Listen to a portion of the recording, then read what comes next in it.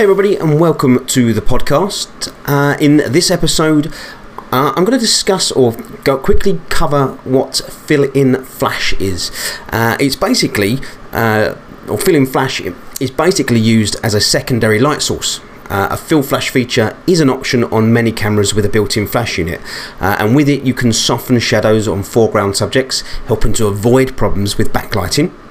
Fill-in flash can also be used to enhance the colours and contrast of foreground subjects that are positioned in dull lighting conditions. But what fill-in flash is not to be confused with is fill flash, as fill flash is more commonly used within the studio setting and is used to fill light to give more details to dark or shadow areas and reduced contrast. So there we go, that is the difference between fill-in flash and fill flash. Guys, remember, be creative, be inspired, be you.